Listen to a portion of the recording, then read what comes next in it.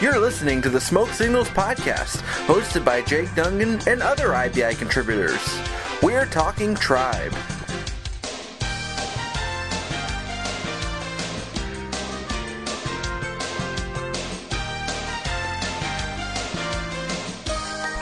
Well, good day, good afternoon, and good evening. Wherever and whenever you happen to be tuning in, we are glad to have you aboard. I'm Jake Dungan, Senior Contributor for Indians Baseball Insider, welcoming you to this week's edition of the Smoke Signals podcast. The last Smoke Signals we'll be recording before the trade deadline, and we should be back in the aftermath of the trade deadline and recap what's happened. But for now, this is our final chance to make some predictions, and joining me to discuss the trade deadline and what's been going on with the Indians this week is IBI Editor-in-Chief Justin Latta. Justin, how you doing today? Doing quite well. I am about to have a 3-day weekend here. I'm actually going to be out of town over the weekend, so if any big trades go down, I will not be around for them. I don't think they will, but just, in case they do. Right, so looking back to what the Indians did last week, I mean, it's quite a pretty picture. I mean, 4-2 against the Royals and Jays. They took care of business where they needed to, won both series. The Twins are continuing to flounder, and the Indians now find themselves 2 games back in the AL Central, 1 week before the trade deadline. So they are well within striking distance. I think they're at the point where being buyers should be seriously considered, as long as it's done smartly, of course. But where do you sit with the Indians now, with where they are a week away from the trade deadline and 2 games out? It's because things are continuing to look better and better as this month has rolled on, and they are in about the best position they can be at the deadline if they want to make moves to add and really solidify their roster heading into the stretch run here. I still don't think they're going to be huge buyers. I think they're going to make a few small deals.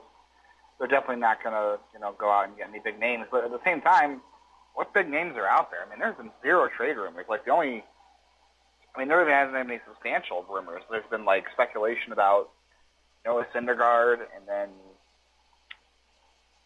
some stuff on Stroman. That's about really where it's been. There hasn't been any big rumors. I mean, we're 6 days away, 5.5, I guess, technically, because the trade deadline is at 4 o'clock on Tuesday of next week, or Wednesday, excuse me. I just don't see where the big moves are going to come from. I think you'll see the Indians add maybe a bat and a relief arm, and that's about it. And I think Trevor Bauer is probably going to stay put right now unless some crazy offer materializes. I think if they got the offer they really wanted for Bauer, which would be probably 1 big league ready hitter, 1 near big league ready hitter, and then maybe a 3rd lesser prospect is probably my guess of what they want. I don't think they're going to get that offer, so I think they're going to hang on to him. I just don't think you're going to see any big trades. The way things are going, I think the deadline is going to be a dud overall. So let's get into that a little later in the show, make some formal predictions, and get into some of the rumors, as few as they may be. But as I said, the Indians went 4-2 against the Royals and Jays. They're 2 games back in the Central, thanks to the efforts of Oscar Mercado, who continues to make a Rookie of the Year case. He had a 5-hit game against the Royals last Friday, and he continues to hit the ball well. He's really solidified himself in that number 2 spot and as the everyday center fielder, and he's batting close to 300. I think he has a legitimate case. He had Shane Bieber tossing a second shutout of the season against Toronto on Wednesday, and it was a 1-hit effort. He carried a no-hitter into the 7th inning. And then Tyler Naquin, who's been pretty hot at the plate right now, he's been sidelined due to some hamstring issues, but sounds like if all goes well, he's going to be ready to go tonight off the bench and then maybe start tomorrow. That was the update before today's game on Thursday, so we'll see what So we'll see how that plays out and see if the Indians have to. I think Terry Francona said that if he's not ready to come hit off the bench tonight or start tomorrow, then they're going to have to go down some other avenues, explore what's going on, and if he needs a DL stint or IL stint or not. That's what I took from that, but we'll see how that all plays out. But as far as this stretch of games, playing against lesser teams, you couldn't ask for much better than how the Indians have been playing. They've been playing very well. They're not sweeping every series, and you could make a case that maybe they could have beaten the Royals and the Jays in those games that they lost. But all in all, it's a great stretch for the Indians. They're taking care of business, and they're getting rewarded from it by climbing up in the standings, thanks to the Twins starting to flounder a little bit, and they're setting themselves up well for the month of August, which will be a tough stretch and a real true test of what they're made of heading into that final stretch and into the playoffs. Yeah, August is going to be a little bit tougher for them. I mean, it's not going to be that bad. People are like talking about how tough the month of August is going to be compared to the Twins. Yes, the Twins' August is a little bit easier than the Indians. They do play, I think, 4 times in the month of August. The Indians and Twins go head-to-head. I'm not sure. There's another series in August. There's another series in September. But they have Houston, they have the Yankees, they have the Red Sox, the Rays. Those are all, pretty good teams. And I think they have the Mets, the Royals again, the Tigers, and I think that's about it for them. Oh, the Angels. So their schedule isn't that difficult coming up, but it's going to get a little better. Meanwhile, the Twins, it's a little bit easier. So it was imperative for them to have a great July because this was as easy as your schedule is going to be all year. But they got plenty of games head-to-head against Minnesota, and I know we said we were going to stop setting arbitrary deadlines, but I have a feeling those games against Minnesota that down the stretch are probably going to make a difference, don't you think? I think we can safely say that.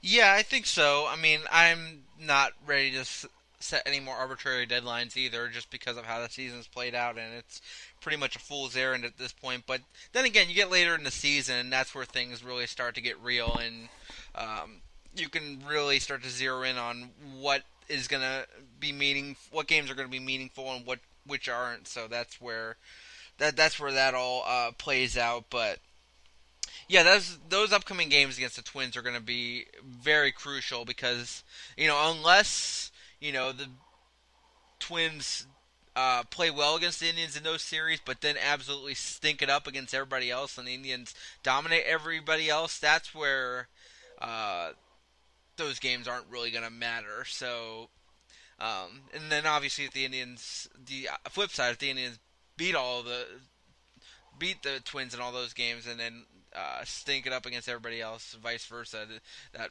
comes into play as well. But that. Other than that, though, that's where those games could really be crucial. So there's still a lot of games left. I mean, what is it? 10 games left against the Twins? 9 games? Yeah, I think it's 10.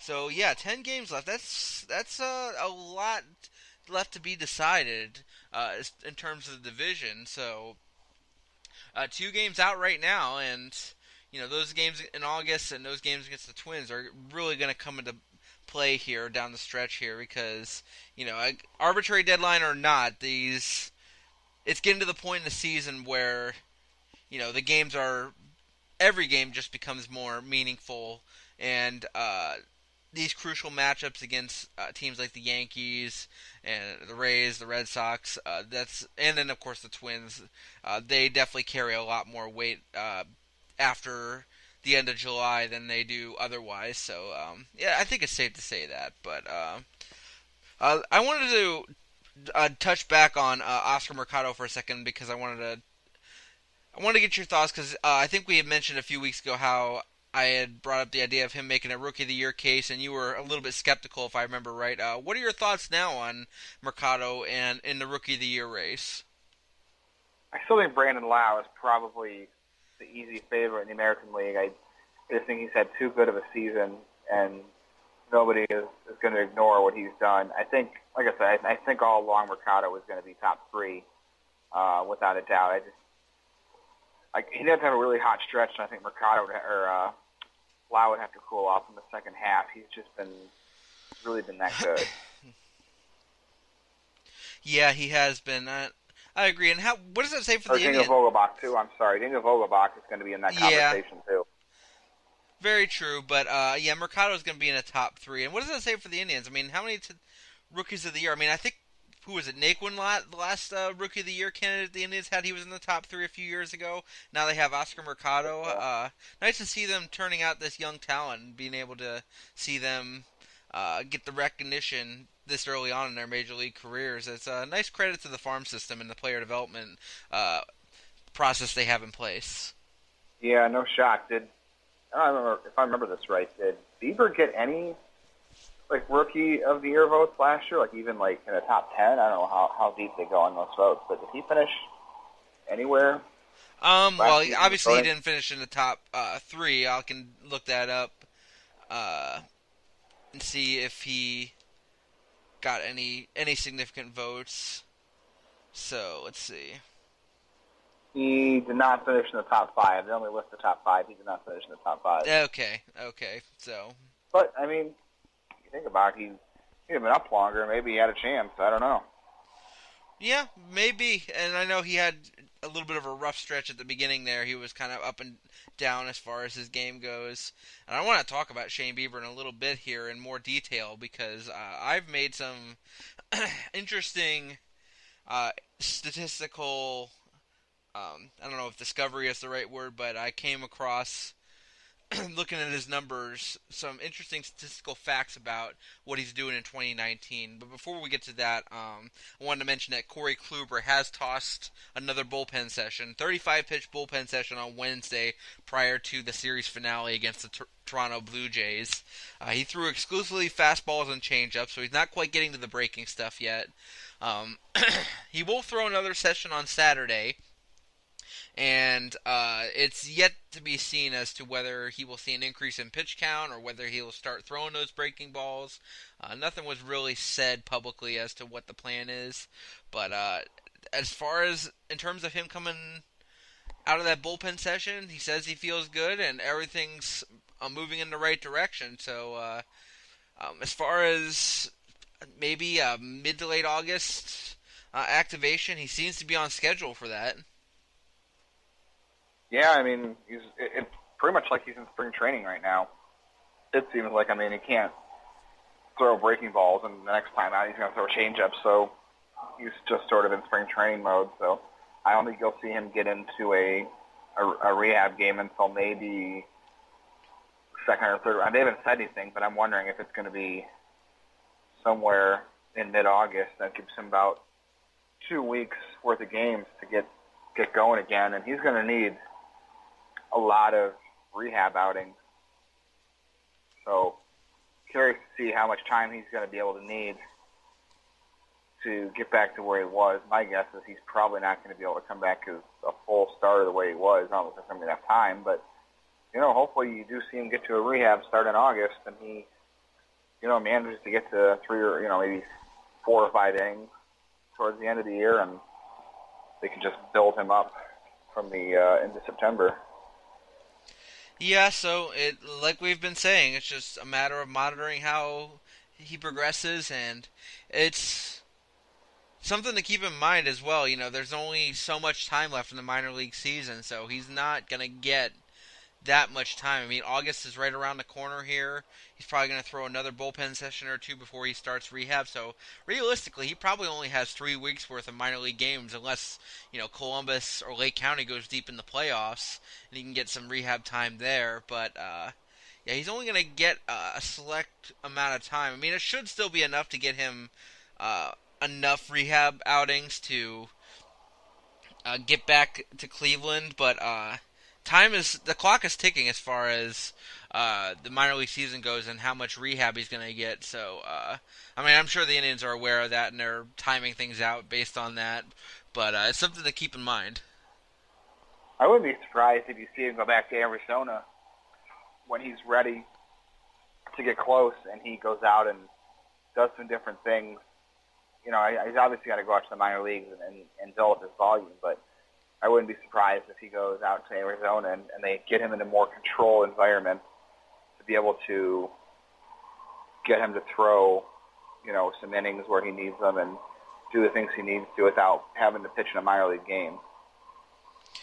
Yeah, we'll see. I know that things are just progressing well with the bullpen sessions, and there haven't been any setbacks, so that's a good thing, and that's pretty much all we can say at this point. Hopefully that continues. All right, so Shane Bieber I wanted to talk about because digging into his numbers today, and I can't take full credit for this. I saw this on Twitter last night. One of our good friends, Mike Hattery, was talking about Shane Bieber as a possible Cy Young contender following his one-hit shutout against Toronto yesterday on Wednesday as we record this.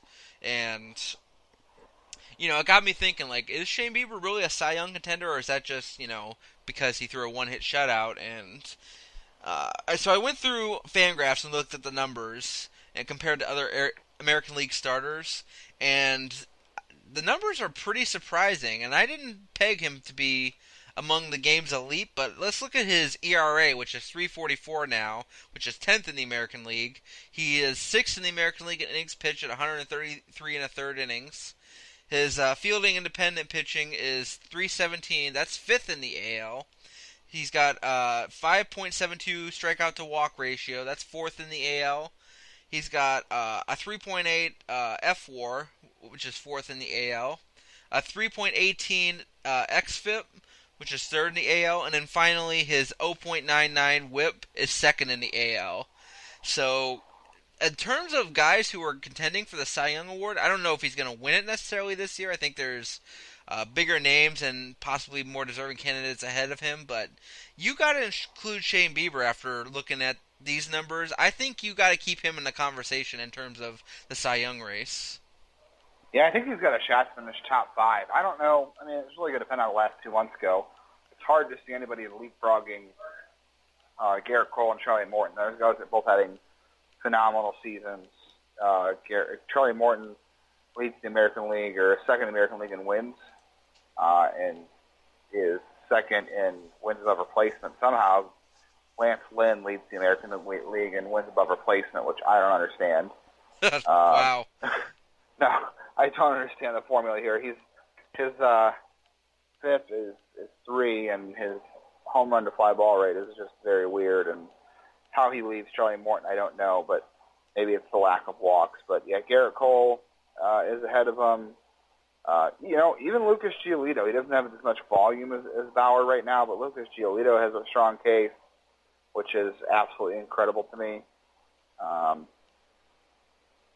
Verlander, you know, Verlander's Verlander. He has a case. Guys will still look at him as a name. I think it's going to be awfully hard. Bieber would have to have, I'm not saying they're shutout, but he'd have to have some really good starts in a row, and he'd have to have some of those guys flip, I think, to really get himself into a point where it's a race. But I wouldn't be surprised if he gets the top 5 votes from a couple places. Now here's a question. Did you ever see a Cy Young in Shane Bieber's future? Because I, in all honesty, didn't. I saw him being, at top end, a solid number 3 starter in the majors, but not much beyond that. I didn't think he was going to be, at any point, among the game's elite pitchers. But yet, here we are.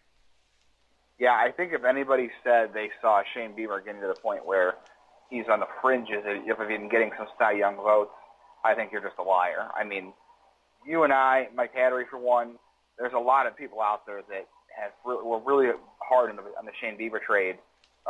Geez, don't trade him, God. The train, I should say, going back to the last 2 years. When he started out in Lake County even, and Corey too, I'm sure. I think there's a lot of people who really thought he was going to be good, but I can't imagine anybody thought he was going to be this good. And he just developed beyond, I think, what everybody thought he could develop. I think that was just a lot of growth from him once he got to the major league level with the help of guys like Trevor Bauer and Mike Clevenger, oddly enough. It's so unbelievable of how he has developed. Would you say that due to the nature of how this season has gone with the injuries to Kluber, to Clevenger, Carlos Carrasco's illness, Bauer's weird month of what was it his month of June that was really strange with his struggles, and everything that's happened. Would it be incorrect or inaccurate to say that Shane Bieber is probably the reason why the Indians rotation has held together as well as it has through all the issues with injuries and illness that it has gone through this year? Yeah, absolutely. And if you would have told me Shane Bieber was going to be the Indians' best starter coming, this year in spring training, I would have said, well, they're probably not going to go anywhere. They're not going to touch the playoffs. Not because I didn't think Bieber was going to be any good, but I just thought that with guys like Kluber and Carrasco and Clevenger taking that big step last year, you thought that there's no way Shane Bieber should be the Indians' best starter. If he is, that means something bad happened, and a lot of bad things happened. But he held it together. The rest of the team held it together, and he is by far their most consistent pitcher this year. It's crazy. It is crazy, and 2 shutouts. I mean, I remember last year he had a rain-shortened no-hitter. I think it was against Gwinnett in Columbus, and we all have seen how rapid his ascent was through the minor leagues. I mean, he pitched his way all the way up from Lake County to Akron in one season, and then from Akron to Cleveland the next. And we were all enthralled by that, but to see him really develop to this level and become the starter that he has, it's really quite remarkable and a good sign for the future, because you throw a rotation together for the next 3, 4, 5 years of Clevenger, Bieber, maybe Plesac, Savale. That's still a pretty good rotation. I mean, I know that at its peak with Kluber, Carrasco, Bauer, maybe throwing Clevenger and Tomlin, at its peak, that was probably the best rotation that we may see in our lifetimes as Indians fans. But it's not like there's going to be a significant drop-off in terms of the future when it comes to starting pitching in Cleveland. No, I mean, as long as they have Bieber and Clevenger, and who knows what they can do with Rodriguez. The Carrasco's here. He signed that extension. He'll pitch again at some point, maybe not this year, but you still have him. He should, kind of age out well. And then, the pipeline looks good. I mean, I know Tristan McKenzie hasn't pitched this year, and who knows if he's going to. But I think they've done a good job developing pitching, and I think as long as they have the guys they have in place, I think that's the other part of not trading Trevor Bauer, too. We get into this, is the impact Trevor Bauer has had on the pitchers and the staff. As far as, Clevenger and Bieber and Plesac, I mean, you can't deny that he's made an impact on those couple pitchers, and who knows what he could do if he's here next season with whoever's back, I don't know, or even in spring training, just talking to guys like Jeffrey Rodriguez or a Cody Morris or an Adam Eli Scott. Morgan, Adam Scott probably. Yeah, there's an area, and Aaron Savali too. Aaron Savali had a nice start this year. Yeah, it's hard to develop aces, but if Bieber's 24, I think it's a good. I mean, maybe this is not true, but I think you could at least safely say there's a good chance that Bieber's not done developing. Like, there's still room for him to get better. He's 24. This is only his first full season. You would think that there's room for Bieber to grow, and if that's the case, you've got more growth coming from Bieber, hopefully a full year if Clevenger next year doesn't get hurt, and then who knows what you get the rest of the way. But I think you have guys ready to take a step up and sort of take on that role and keep this pitching staff afloat. Like you said, it doesn't get any better, and then Danny Salazar might come back this year. Who knows? Oh yeah, by the way, we mentioned this in the Farm Report podcast how Salazar made his next rehab appearance in Columbus and actually pitched pretty well. I think, 3 innings, 6 strikeouts, didn't allow a run. If you want to see or listen to our full reaction and breakdown of that, check out this week's Farm Report podcast. We won't revisit that twice, but he's continuing to progress towards activation as well over the next couple of weeks is when we should see him. So, yeah, if you want to get our full reaction to that, check that out. But not to take too long of a detour down the prospect route, but you mentioned how Tristan McKenzie has been a non-factor this year because of injury. How strange has it been that due to all the injuries, with everything that has happened with the Indians starting staff this year, all the injuries, illness, what have you, how remarkable has it been that the fact that Tristan McKenzie being hurt and not available all year has played little to no factor in how the season has gone for the starting pitching staff, and is that really just a testament to the depth they've built up with being able to pull guys like Plesac and Aaron Savale and Jeffrey Rodriguez up to the fact that they don't even need what many argue to be the top Indians prospect. They just really haven't required him to be healthy. I mean, it would have been nice if he was healthy and available and to be able to make his major league debut. I mean, that's kind of been the theme for the Indians this year, calling up their young prospects and seeing what they're capable of, and it would have been nice to see McKenzie get his shot at that as well. But the reality is they haven't really required that he be available and healthy, which is kind of a good thing when you think about us in terms of depth, because I'm hoping that McKenzie gets healthy and he's able to rebound and eventually make an impact with the big league club, of course. But it's really a nice tip of the cap to the Indians and how they've been able to develop their starting pitching depth. That Tristan McKenzie has been a non-factor this year, and it hasn't really had that drastic an effect. Yeah, it's a real shame because the way that the depth has taken a hit, or has been dipped into, I shouldn't say take a hit, because they're still, getting a lot of production out of all their pitchers in the organization. But consider the fact that, okay, Carrasco hasn't pitched since May, Kluber hasn't pitched since May, and Clevenger missed, 2 months, almost 3 months. Plutko, remember, he started the season on the injured list. He had a forearm strain in spring training, so he was not ready to go out of the gate. Cody Anderson has had surgery, and he was not good when he was up.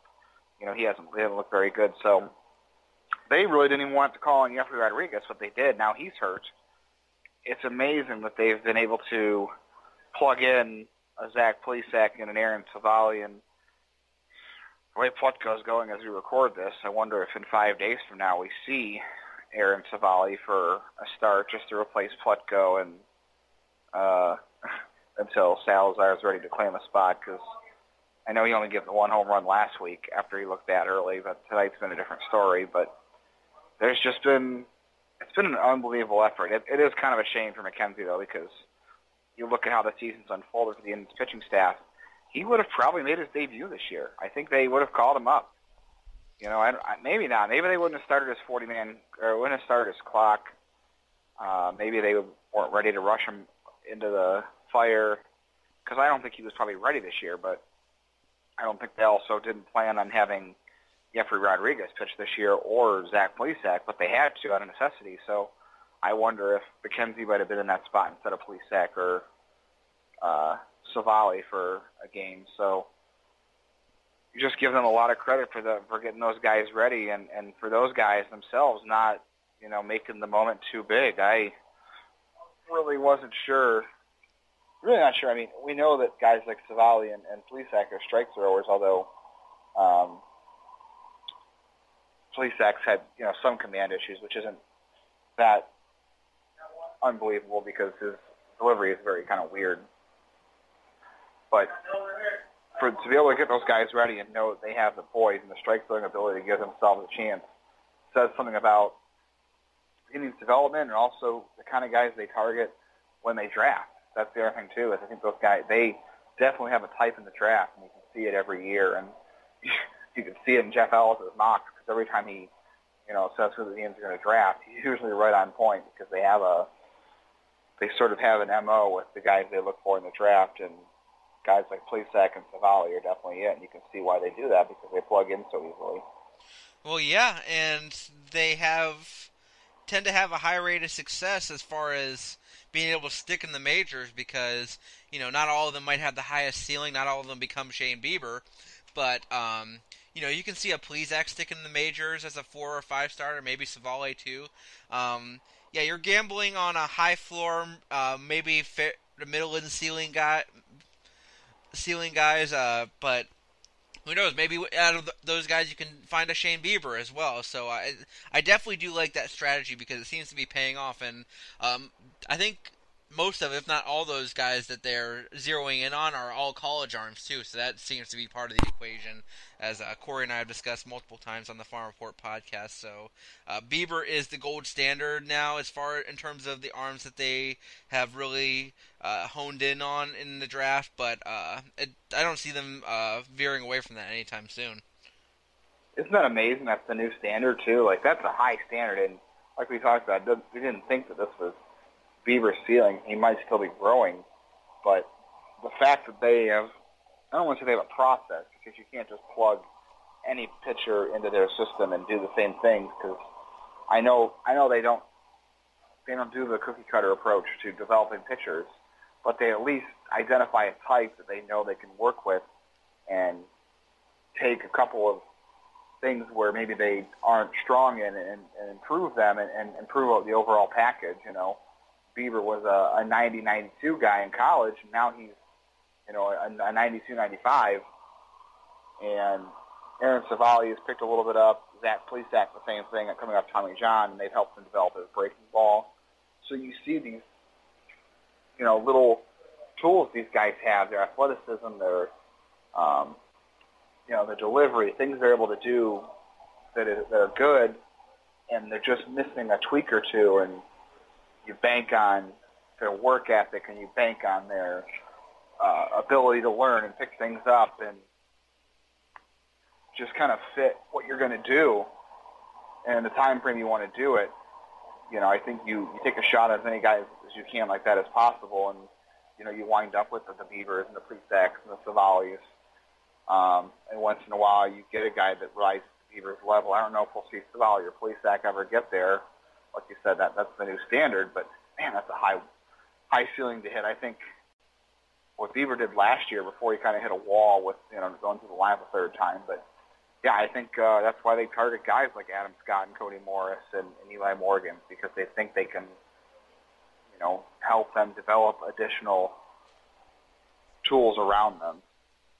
Yeah, and as long as it works, just stick to it. Don't fix what isn't broken, as the old adage says. So, moving ahead, I want to talk for a second about Greg Allen, who seems to be figuring things out.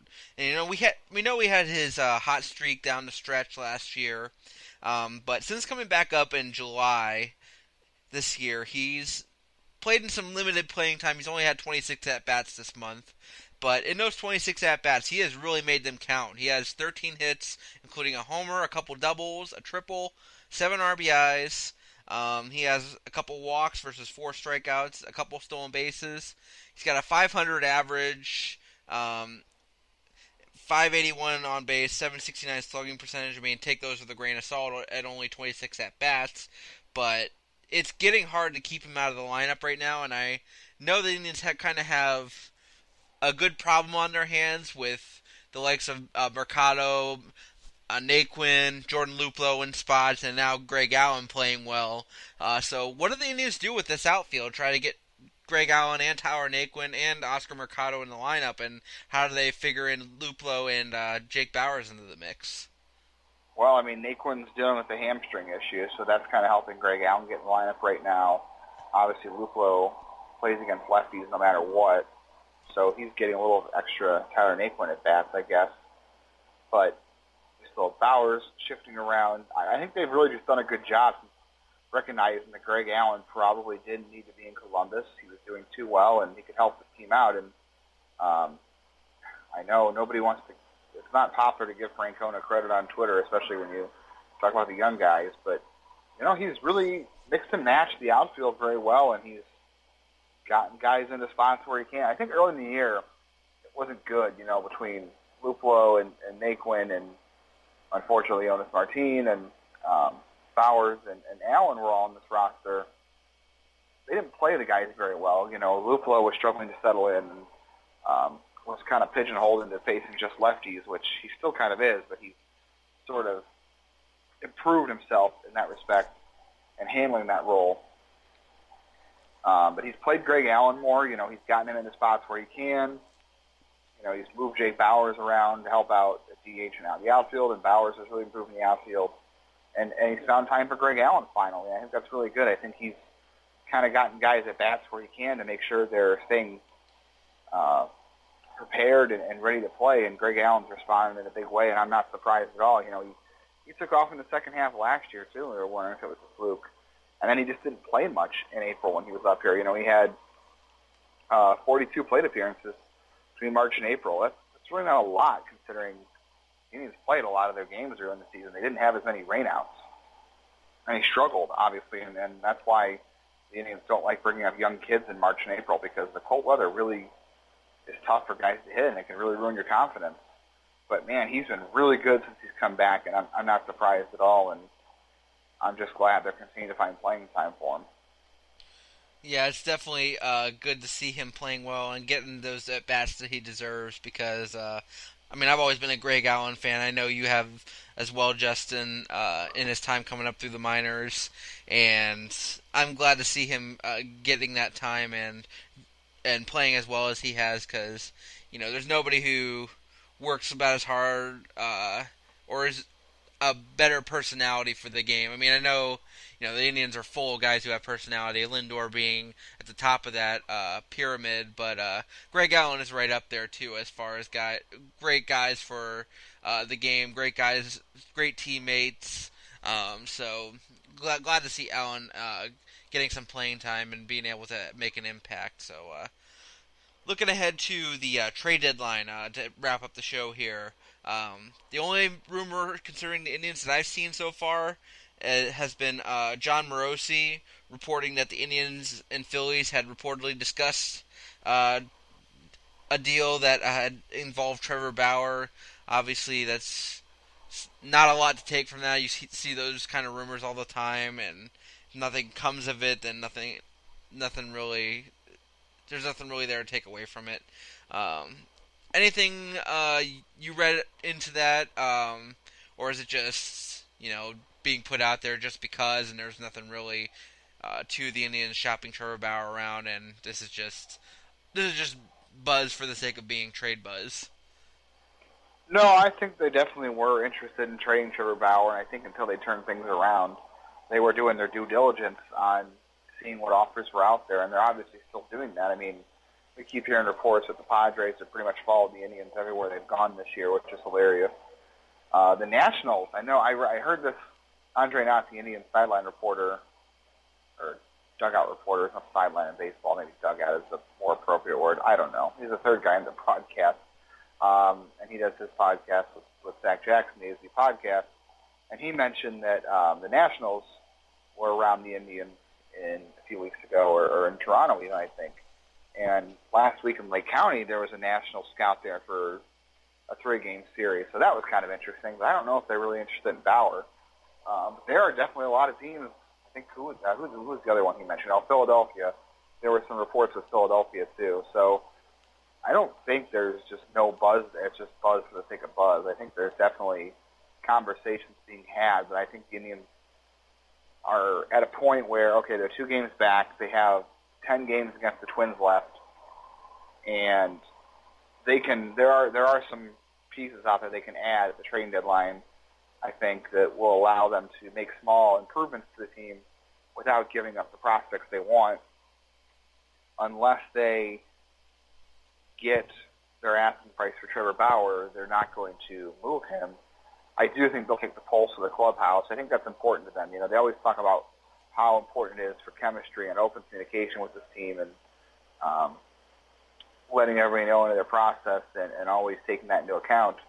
And Trevor Bauer is pretty adamant this is the best team chemistry he thinks the team has had since he's been here. And he's been one of the leaders this year. You know, Bauer and Dan Otero and Lindor and even Tyler Naquin at times, those guys, and Jason Kipnis too, have all been set up as leaders. So I don't think you need to trade him just to trade him. I think the rumors are out there because they're trying to get what they think is fair. Is plus value. I don't even say fair value. I think they want to get more value back than they would be having him here. And because of their situation, they're going to sit in a spot where they're not going to sell him for, or not, I shouldn't say sell is the wrong word, but trade him for less than they think they should get for him. If they were in a less advantageous spot as far as the playoffs were concerned, I think you would see them give Bauer up for maybe come down a little bit just to move him. But I think the asking price is just so sky high right now that I think there's definitely conversations being had, and they're going to try to extract that value if it's there. Right, and I see it playing out similarly to with the Kluber and Bauer trade rumors from the off season, and how the Indians were exploring. I think the Reds and the Dodgers were primary potential trade partners, and Alex Verdugo with the Dodgers was one of the rumored prospects to be involved. Was it Nick Senzel for the Reds who was one of the rumored centerpieces in a proposed Reds deal, or at least as far as hypothesis goes, hypothetical deals. I can't remember exactly how that all played out, but I see it playing out similarly, where the Indians are just going to keep those feelers out and see what the market price is, and if it matches what they're asking for, I think they would consider it, because they know that they're heading into a transitional period as far as the team goes, and in order to remain competitive, it may involve selling off a big piece to get some of those pieces to remain competitive for the next several years. So, again, I'm not saying it will happen, but I think you and I have been saying all along that if the right deal comes along, the Indians will consider it, if not execute. So we shall see, though, over the next week. And again, the lack of trade rumors has just been astonishing, especially now that there's no waiver trades this year. There has just been almost no buzz. All we've been seeing so far is who's not available. I mean, I think today the news was that Madison Bumgarner was unlikely to be traded by the Giants. So that, other than that, we've seen next to nothing about any major pieces that are going to get moved. And, there's always speculation about whether the Indians are going to target Nick Castellanos or some of the other names. Well, Joey Gallo is now off the table because he's hurt and might miss the rest of the year, although the Rangers were unlikely to trade him anyway. However, Hunter Pence may be on the board, and I don't know who else could be targets. I saw somebody tweet out some possible targets. It was Pence, it was Castellanos, and I think Corey Dickerson was the other one. So any of these low-cost bats potentially that you would look into adding, low-cost short-term ads that intrigue you, whether it's Castellanos, Pence, Dickerson, or somebody else? I really like Hunter Pence. I think that's a really good fit. He's having a really fantastic year after rebuilding a swing in the Dominican Republic this offseason. A lot of power. He's right-handed. Is comfortable being a DH. Has a really impeccable reputation across baseball as being one of the good guys in the game and in the clubhouse. And obviously that's what the Indians love, is acquiring guys like that. Not much of a fielder these days. And I think he's probably not going to cost that much in terms of prospects, just because he's a 34-year-old who came on a minor league deal. So I don't think you have to worry about that as much. And plus, the Rangers are primed to sell. I think the Rangers, they're not going to give up Mike Minor at this point. It doesn't sound like they're going to trade Mike Minor, but like you said, they weren't going to trade Joey Gallo either. But I think he's a real strong fit. I wish, and this is funny, I wish Asdrubal Cabrera was having a better year against left-handers. He's doing okay against righties. He's not having a good year overall. But it would be good for the Indians to find a guy who can play infield and split some time with second base, so Kipnis doesn't play against left-handers as much. But Asdrubal's not having a good year against lefties, and he's not really having a great year overall. But for me, I think Hunter Pence is probably the main target. I don't think they're going to go down the trade route again with the Tigers. Maybe it's my own bias. I really don't like Nick Castellanos that much, to be honest. I think he's just he's a terrible fielder. Not that Pence is any better, but I'm just underwhelmed with Pence or Castellanos' attitude this year in Detroit, even though I can understand why. But I think Pence, for me, is the top target. Dickerson's okay, but he's another left-hander. I think Pence kind of fits the bill for everything. Yeah, I mean, when you lay it out like that, as far as Pence being a good clubhouse guy, he would fit the Tribe because they need if they would like to add another bat in the lineup, but might most likely be at DH, and Pence definitely fits that bill. And you think about the guys whom the Indians have added over the years who have helped out down the stretch at the trade deadline as far as bats go. It's either guys like Jay Bruce, who I know was still in the prime of his career, and he was only there for a short term. Then you think of guys like a Coco Crisp, and I know he wasn't a mid-season addition, but Jason Giambi can kind of fit that mold too. He was big down the stretch in 2013. So yeah, Hunter Pence I think kind of fits that same mold as far as if you want to add a guy who brings veteran presence, good clubhouse leadership, and also can do some good things on the field. I think Pence is definitely your best option if you want to check all those boxes. Yeah, and it's really not just a fluke. I'm pulling up some numbers here while we're talking. He's really rebounded in a big way this year. His exit velocity is way back up. Hard hit rate, even his sprint speed has been back up. Everything on the StatCast really says that Pence has come back this year in a big way, and everything is holding up. It's not just a flash in the pan. He is 34, or 36. Wow, he was 36. So, yeah, I think that makes the most sense to what they need right now. And like I said, they're not going to trade Nolan Jones. They're not going to trade they're not going to trade McKenzie because he hasn't pitched this year. His value is down as it's ever been. So it makes no sense to trade him now, but they're not going to dip into the top 10 prospects at this point. So you're looking at another 20 to 25 guy to get a guy like Hunter Pence. And I think that's what will go. So yeah, we will see. Pence is definitely an appealing target for the Indians if they decide to go that route, and he definitely on the surface seems like a good fit. But this next week we will find out if that comes to fruition or not, if the Indians are even looking at him. But anything else? They were connected to Michael Givens, too. That was another thing earlier in the week is I think Ken Rosenthal wrote it, that they were interested. I know a lot of teams are interested in Michael Givens, and it seems like Baltimore is ready to move Michael Givens. I think someone else suggested Trey Mancini even, but I don't think they're going to trade Trey Mancini because he's got a lot of years of control left, and I don't think anyone's going to match what the offer they're looking for to get up Trey Mancini, especially not the Indians. So Michael Givens, if they're targeting a reliever, probably makes sense. All right, yeah, and Baltimore doesn't have a lot to sell, so I would be wary of that and seeing what the asking price is. But at the same time, if they can get him at a good price, Baltimore is definitely... There's not a lot of relievers who are going to be available, too. So see what their asking price is, what the market dictates, and see if how many teams are in need of relievers, because as I said, there's not a lot of help available, or at least publicly available. So Givens may command a high price, but that's something we'll have to wait and see. And you notice the talk of Brad Hand being traded has all but died at this point. So there's that.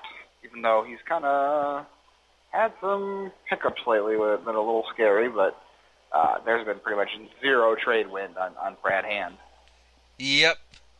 So I don't see that happening at all. I mean, I know we were kind of toying with I'm trying to figure out the national angle again too. Like I said, Andre mentioned that, and then I saw a national scout at the Capitals game. I'm trying to figure that one out. I have no idea who's a match there because they're in the same boat as the Indians. They're only 4 or 5 out of the NL East, and they're in first place of the first wild card in the National League. So that's a really, really strange relationship developing there.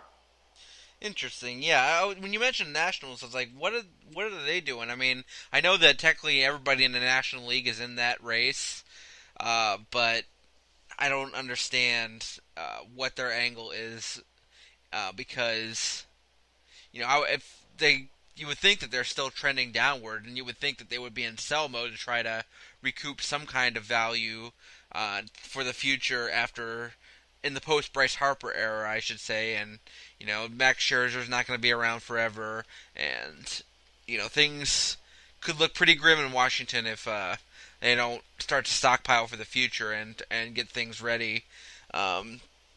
For that, but I don't want to get too far down that path. But that is strange that you mentioned the Nationals being a potential player for somebody with the Indians, or being potentially buyers at all. That definitely seems strange. But any other thoughts on the trade deadline, Boone? The minor league was even odder. What exactly with the Indians? If you think about the Indians trading a minor leaguer to the Nationals, what are they trading away? Yeah, exactly. So, any other thoughts on the Indians with the trade deadline before we get to the end of the show here? No, I mean, pretty much the same as it's been for a few weeks. I mean, when the Indians were kind of 7 out or 8 out, I was kind of like, yeah, they're going to probably trade Bauer. I'm really 50-50 on it right now, whether it's going to happen or it's not. And I think the biggest thing for me is the clubhouse chemistry. This team's 2 out, and I'm still reluctant to believe that any team is going to meet their asking price. And the good thing about the Indians is they're not going to back down on their asking price. They realize that Bauer, if they don't trade Bauer this week, there's a good chance they're going to trade him in December. And I think they realize that if they have to trade him in December, they're going to get 60 cents on the dollar versus what they could get today. And I think they're smart enough to know that if they're not going to get what they're looking for today, and they're in the race, and they know it would affect the clubhouse in a big way, negatively possibly, I think they're smart enough to know they're probably willing to kind of eat the loss and the value come winter and see what happens this year and see what they can add, even though they probably don't have enough to add to get them past a Houston or a Yankees in the postseason. I think you at least owe it to the franchise, given what happened over the winter with cutting payroll. You can trade him in the off. You can trade Bauer in the off season, especially when the contract comes off the books, and you can free up money then. I think they at least owe it to the team right now, the way the off season went, and the position they put themselves in to try to get to the playoffs and make some noise with Trevor Bauer here. Well, for what it's worth, Zach Meisel just tweeted out a little bit ago a quote from his recent article in the Athletic about the team chemistry in Cleveland, and he had a screenshotted quote from Bauer from the article that says that for those keeping in mind clubhouse chemistry and who really value that, Bauer, in his own words, says that this year's team has by far quote by far the best clubhouse chemistry we've had since my time here. So just keep that in mind, and seems like things are coming together at the right time. And he goes to do a whole thing about how it's all about getting hot at the right time and finding ways to win despite all odds and adversities. And he thinks that this team has similar magic to what the 2016 team did. So take that for what it's worth. And as far as clubhouse chemistry, and I'm sure the Indians are going to keep that in mind too heading into the trade deadline, because it seems like Bauer has really not only just stepped up as a leader in terms of the pitching staff, helping guys like Clevenger and Bieber and Plesac and all the pitchers out, but he's also seems like he's a leader in the clubhouse as well. And definitely nice to see that, and nice to hear that about the clubhouse chemistry too, because there were some times over the last couple of years we were wondering if the team had the same kind of fire that the 2016 team did, and gotta say, I think this year's team has a little bit of that grit that we saw in 3 years ago. It's hard to believe it's been that long already, but I like what I'm seeing from this team as far as the fight they've shown this year, and I don't know if they'll have the full magical effect that 2016 team did with party at Napoli's and everything like that. But they're in a good spot right now. Yeah, that's amazing. Like you said, 3 years ago, and the chemistry is as good as it's been. And I think that has a lot to do with some of the guys stepping up that people were worried about. That they've taken what they've learned from guys like Napoli and Encarnacion and the Andrew Millers and the Josh Tomlins, and they've taken that role on and they've stepped up into it. It's amazing that Lindor's already been in the league 4 years, and Jason Kipnis is the old grizzled veteran. He's like 31.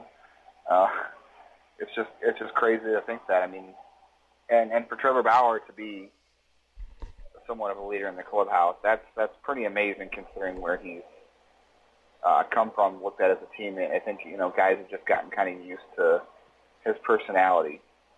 They've gotten used to who he is, and it's really helped them. And I think that's kind of I know there's a lot of mixed opinions on Trevor Bauer. I have mixed opinions on Trevor Bauer, but as far as baseball is concerned, you're talking about a guy that got shipped out of Arizona because he didn't get along with his catcher, the organization didn't like his training methods, didn't know if he was going to fit here, and I know he's almost on his way out, but for him to become a leader at this point and have a hand in development and the friendship with Clevenger and Bieber and guys like that, it's one of the fun things about baseball is to see players like that make that leap, Definitely is, and we said it before. Trevor Bauer is going to be the first player pitching coach in baseball, and I don't know if that's actually going to happen, but the trajectory is there and is evident based on what he's done with some of these pitchers, especially this year.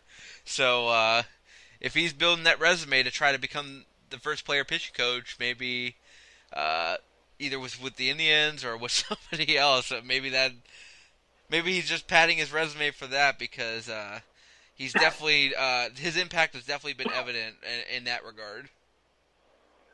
Yeah, hey, I like you just talked about. If I were the Indians, if we could get him to sign more than 1 year contract, I think they should offer him the pitching coach / pitching job. Yep. So let's go ahead and look ahead to next week, leading up to the trade deadline. The Indians have this series against the Royals. They're currently losing 2-1 right now in the 5th inning. And heading into Friday, you've got Zach Plesac going up against Jacob Junis. Junis pitched pretty well against them last time around in Cleveland. And then you got Clevenger going up against Glenn Sparkman on Saturday. Sunday it's going to be Trevor Bauer against Danny Duffy. Pretty good pitching matchup there. And then an off day on Monday before the Indians come back home and host the Houston Astros. So we've got some... This is what's going to really kick off that tougher stretch here, heading into the very end of July and then into August, is that Astros series, which will be a 4-game set. A 3-game set, rather, before the Indians welcome the Angels into town on Friday. But the trade deadline will take place right in the middle of that series on Wednesday. So we'll see how they play against the Royals, see if they can continue to play well, take another series before coming home against the Astros. Any thoughts on this upcoming week for the Indians, and then the games they'll be playing heading into the trade deadline? Yeah, I'm really curious to see if, I don't want to say if they stumble their feet. I think that if they stick around 2 or 3 out, I think everything's going to stay the same as far as how they decide to attack the trading deadline. But if they were to hit a skid where they struggled against the Royals and maybe fell to 5 or 6 out, which is possible before the deadline. They're off Monday, so for a 4-game series against the Royals. If they were to fall, I'm curious to see what would happen there. I don't think that's what's going to happen, but I'm just kind of curious to see if they've been saying for weeks now that, one stretch of games was not going to change the Indians' plans one way or the other. And now that they're this close to the Twins and this close to the deadline, I'm really curious to see if that theory holds up, considering they have run them down and if they stick with that same approach. All right, so this week we will find out, and like I said, hopefully they play well against the Royals and can find out a way to play well against the Astros. They played well at home this year again, so hopefully they're able to summon some of that home home field magic to play well against the Astros and maybe potentially take another series. So heading into next week, though, Justin, anything you want to plug as far as what's coming up on the site? Ooh, that's a great question. I don't know if I'll be back at home in time Sunday to write. I'm going to try to do some writing tonight and tomorrow to maybe have something ready because I'm going to be back, mid-afternoon, late afternoon from camping on Sunday. I'll probably be pretty tired. So maybe I'll have something ready to go Monday for Tuesday, depending on how I'm feeling. So yeah, I think you have a Diamond in the Rough coming up this week? Yes, actually, I will be doing a Diamond in the Rough looking at Tyler Freeze, who is, to me, still a very interesting player. I think he's had some injury issues this year that have held him back, but he's very intriguing in that he can hit for average. He draws a ton of walks. That guy knows how to see a baseball, and he has a little bit of power. He's very diminutive in size. He's in Jose Altuve territory as far as size goes. But he's worked his way up to high A, played a little bit of double A ball, and I think that he could potentially factor in as a utility infield type. He's played third base. I think he can play second base a little short. He's athletic. He's got some speed. He can see the ball well, hit for average. So definitely interesting as far as prospects go, who are flying under the radar. And I'm not saying he's going to become a starting caliber player at some point, or an all-star, but definitely somebody intriguing to keep an eye on. Yeah. So I had to make sure for my own schedule that this week was the guy you were working on. I didn't know if I was working on Diamonds in the Rough this week, but you are. So there's that, and hopefully I'll have something at least by Tuesday. Depends on how my weekend goes. Being out of town. All right, and then as far as my plug, check out the Farm Report podcast, as I mentioned earlier. We talked a lot about Aaron Bracco, who's been really playing well in Arizona ball, and that brings me over to Four Thoughts as well, which we'll post on Friday this week, and I'll have some thoughts on Aaron Bracco there. I'm also going to talk about the return of James Karinchak, who is back to pitching in Columbus again after a lengthy stint on the injured list due to a hamstring and lat injury. So he's back and could potentially work his way up to Cleveland later down the stretch this year. I have some thoughts on Kai Tom. Wish he had a better first outing. Yeah, well, we'll see if he's able to rebound. I know his rehab appearances were really good in Arizona. I have some thoughts on Kai Tom, who continues to play well for Columbus. And then Rob Kaminsky, who has quietly put together a really solid season in Akron and Columbus, and somebody who could be a future left-handed bullpen option for the Tribe, I think. Yeah, those are all interesting guys, and I'm really curious to take a look at. I like Kai Tom a lot. That's one of my guys I'm really the most curious about to see what his future holds. All right, so watch out for that, and watch out for Diamonds in the Rough. And I know you have 3 Up, 3 Down. Is that going to be coming up next week as well? Yeah, it might end up running on Tuesday, just depending on what time I get back on Sunday. But that also might have some trade deadline stuff in there too. So we'll see. Depends on what kind of news breaks. I may shift into some sort of trade deadline focused minor league piece, depending on how things go over the weekend. All right, well, we'll look forward to all of that, and look forward to all this trade deadline talk, and we'll see what the Indians have up their sleeve here. Stay tuned for this on the site for all the breaking news, and we'll do a podcast here breaking it all down as well, anything that happens with the Indians. But in the meantime, be sure to follow us on Twitter. I'm at JakeDBaseball. Justin's at JL_baseball. You can follow the podcast account at Smoke Signals IBI, and follow the site account at official_IBI for all the latest stories, links, breaking news, and so much more. Hit us up on Twitter if you have any questions about the Indians, the farm system, what our thoughts are on trade rumors. You can reach us there, and we'll always engage in some good baseball discussion. But in the meantime, until we reconvene here on these airwaves, for Justin Latta and the Smoke Signals podcast, I'm Jake Dungan, and we say to you, have a good one. For questions and comments, you can email us at smokesignals@indiansbaseballinsider.com.